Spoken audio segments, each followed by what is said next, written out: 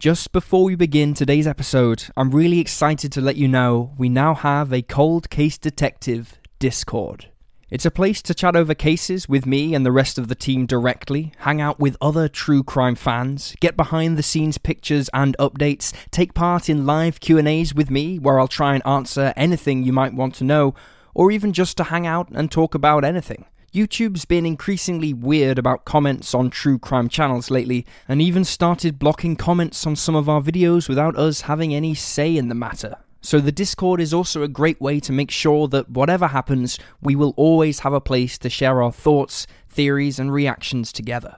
Just follow the pinned link in the comments to join in. Thank you so much. I can't wait to see you there. Now, let's get on with the video. According to the FBI's National Crime Information Center, as of December 2019, there were over 87,000 active missing persons records, and their Uniform Crime Report estimates that the United States had, as of 2019, around 250,000 unsolved murders. This number increases by about 6,000 each year. Looking at these incredible figures, it's sad to think that the attention is so often exclusively given to a select group of cold cases time and time again. Because, of course, no case should slip through the cracks. No case deserves to be forgotten about. But sadly, many are. In today's episode of Cold Case Detective, we'll aim to shed light on 3 cold cases you've probably never heard of.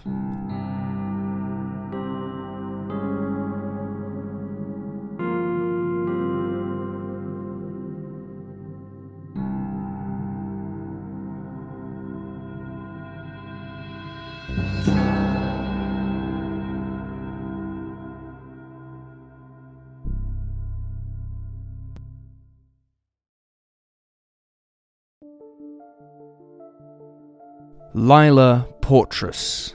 The story of 28-year-old Lila Portress starts on June 27, 1977, when she was last seen at her home on Cynthia Avenue in Tiverton, Rhode Island.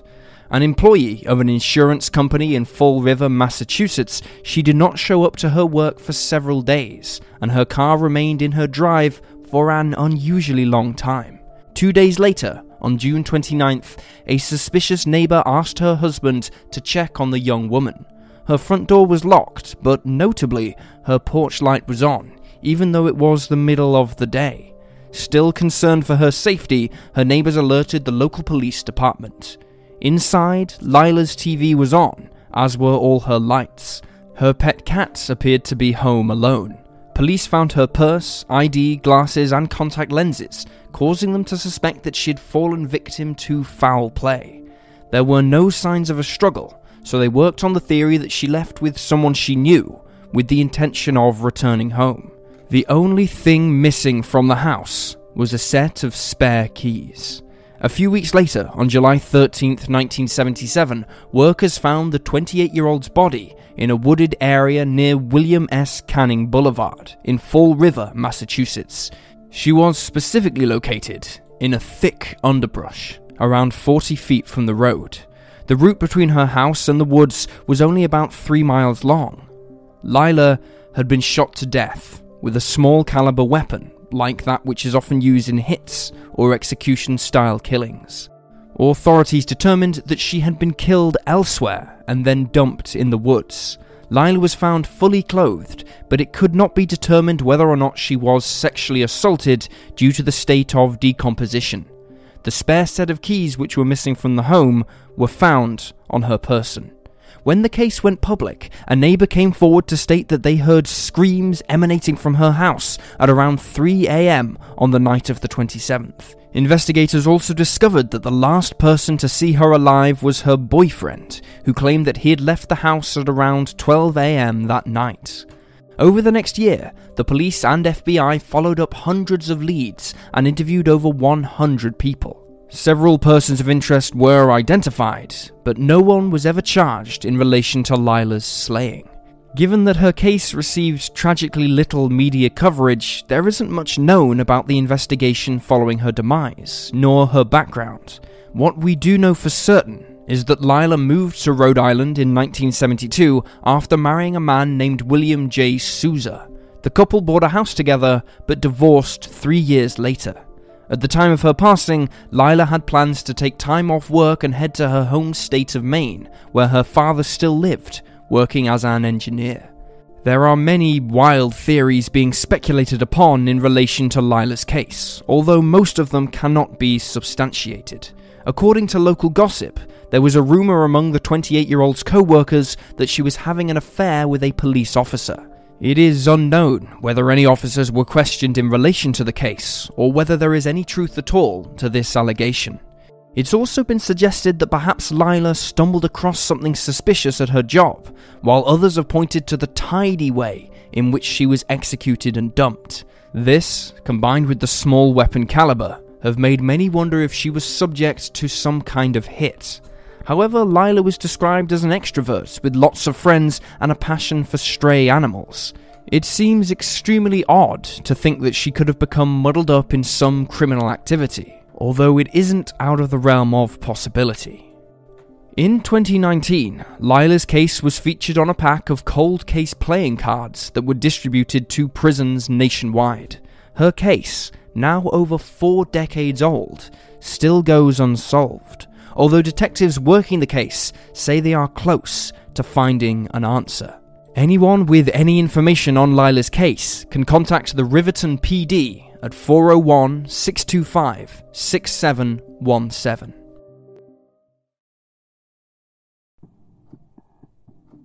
Michelle Norris. On May 26, 1988, 7-year-old Michelle Norris went to the playground of Captain G. Harold Hunt Elementary School in Central Falls, Rhode Island. She attended first grade there and wanted to go and play with her brothers. Her mother, Julia, stayed behind to rest due to a kidney infection she was suffering from at the time. Following their parents' separation, the children were staying with their mother at their grandmother's house. One of the windows of the home looked straight out onto the playground. Before she left, Michelle asked her mother if she wanted any Tylenol, but Julia told her she was fine. The 7-year-old told her mother she loved her, said goodbye, and left. This was the last time Julia ever saw her daughter. At the playground, none of Michelle's brothers saw anything suspicious. According to Julia, her daughter wouldn't go off with a stranger without a fight. She believes that whoever took Michelle must have been someone she was familiar with. She was last seen between 6 and 7 p.m. that evening. Naturally, a search party immediately formed, but it wouldn't be for a few days until volunteer searchers found the 7-year-old deceased and unclothed less than half a mile from where she was last seen, on the side of the hill behind the dance hall on Brook Street.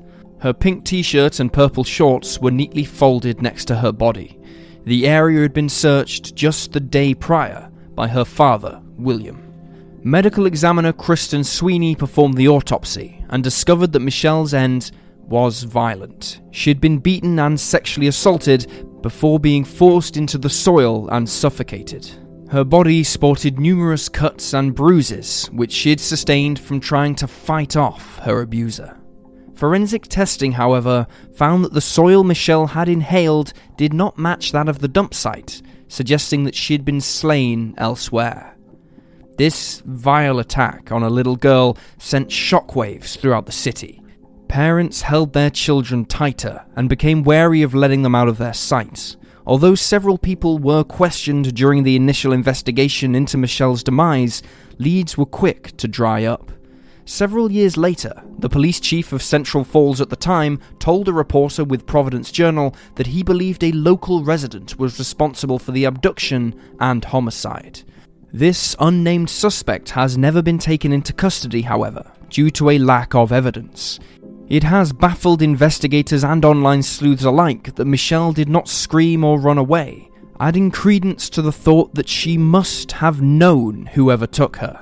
However, it still seems unusual there were no witnesses to the crime or its aftermath. Did the abductor live nearby? How did they get away from the playground with Michelle? There are so many questions and so few answers. There is one publicly known suspect in the case. He is possibly the one who investigators are interested in. According to the investigation discovery show Breaking Homicide, Michelle's best friend's stepdad faced criminal charges for molesting his stepdaughter. He reportedly lived within blocks of the playground. However, he has never been charged with Michelle's abduction. Like Lila's case in recent years, Michelle's slaying has been featured on playing cards distributed to prisoners. Investigators hope that it will bring the break in the case that they need. Her mother, Julia, now lives in Massachusetts and has 7 grandchildren. After Michelle's passing, the Children's Friend and Service Agency in Rhode Island set up the Michelle Norris Memorial Reward to remember her. It's awarded each year to an individual or organization that provides extraordinary support and assistance in improving the futures of the state's most vulnerable children. Sadly, Michelle's case has largely gone cold in recent years. If you have any information, you can contact the Rhode Island State Police at 401-444-1046.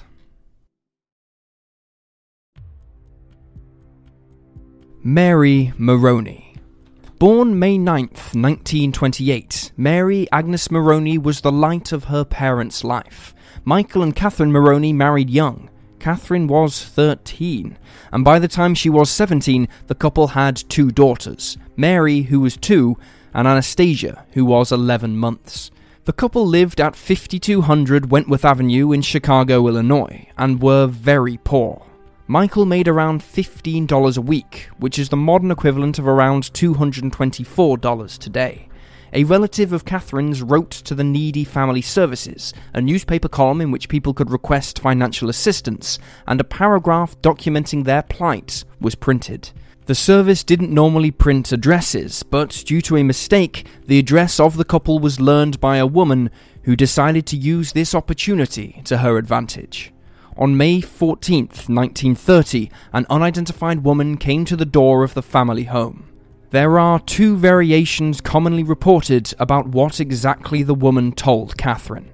The first is that she was a social worker who'd been sent to examine their case, while the other was that she'd been sent on behalf of a social worker named Mrs. Henderson. She was described as a well-dressed young woman around the age of 22 with protruding teeth and a cultured voice. She claimed that her name was Julia Otis, and she provided the couple with some basic groceries free of charge.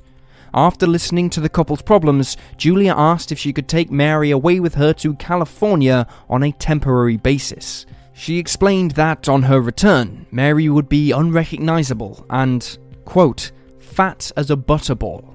Catherine refused the offer, however. Julia left the couple $12 and promised to return. Right on cue, the following day, Julia came back. This time she had baby clothes, as Catherine was 7 months pregnant with the couple's 3rd child. The young woman said she'd arranged for Michael to get a better job, and this time offered to take Mary shopping for clothes and shoes at a nearby store. Eventually, Catherine agreed. Mary reportedly cried and refused to go, but was taken anyway. Neither Mary nor Julia Otis ever came back. The next day, the Maroneys received a letter from the mysterious woman. It read as follows. Please don't be alarmed. I have taken your little girl to California with me. I have hired a special nurse to care for her. We'll be back in 2 months. By that time, you will be on your feet again and will be able to care for her. She didn't even cry a bit. She's outfitted like a princess. In the meantime, I'll help all I can to get you on your feet. Don't worry about her or anything else. When you get this letter, we'll be on our way already. As ever, Julia Otis. The letter was written on stationery from a Chicago store, and witnesses believed they saw Julia with Mary as she dictated the note to a store employee. She also apparently paid for Mary's clothing with a $50 note, which was a lot of money during this time period. This has led to much online speculation that she was a member of a black market adoption ring. The letter did not help put the couple at ease, and despite the promises that Julia made, Michael and Catherine never saw their eldest daughter again. This was also the last time Julia ever contacted the family, and she did nothing to provide them with further aid. 2 weeks later, a woman named Alice Henderson sent a letter to the couple claiming that Julia was her cousin, and she was love-hungry from losing her husband and baby the year before. She added that their baby would be returned to them, safe and sound. However, as with Julia, Alice was never heard from again. Authorities noted that both of the letter writers shared the same handwriting. Leads in the investigation were sparse. In July of 1931, an elderly Native American woman named Martha Thompson was found pushing a cart which contained a blonde-haired, blue-eyed 3-year-old girl matching Mary's description. Martha claimed that the girl was abandoned by her mother, a woman named Florence Fuller, and begged to be allowed to keep her. Although investigators were initially optimistic, the Maronis did not identify the little girl as their missing daughter. Then, in 1952, a 24-year-old housewife from California came forward believing that she could be the missing Maroney child, as her husband had noticed similarities between the two. Mary McKelland had been adopted by Charles and Nova Beck in 1930. She had similar teeth, body and skull measurements, blood type and prints to the Maronis, but she had no scar from an operation that Mary had received when she was younger.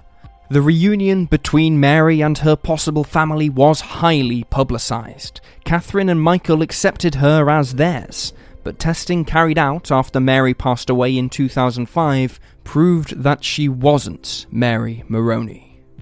Michael and Catherine Maroney went on to have 6 more children after Mary's disappearance, 1 sister and 5 brothers, but nothing could fill the void that their first child left behind. It's been 90 years since Mary Maroney went missing, and her whereabouts still remain unknown. Although it seems unlikely that we will ever see a resolution to this case, we must hold out hope that one day a small piece of evidence will be found that will shed light on the mystery of Mary Maroney. And there you have the facts. Please leave a comment down below with your own thoughts and speculations, and remember to like this video and subscribe to support the channel. If you're still hungry for true crime content, you can check out the Cold Case Detective podcast by following the link below. Thank you for watching. Stay alert, stay safe, and I'll see you next time.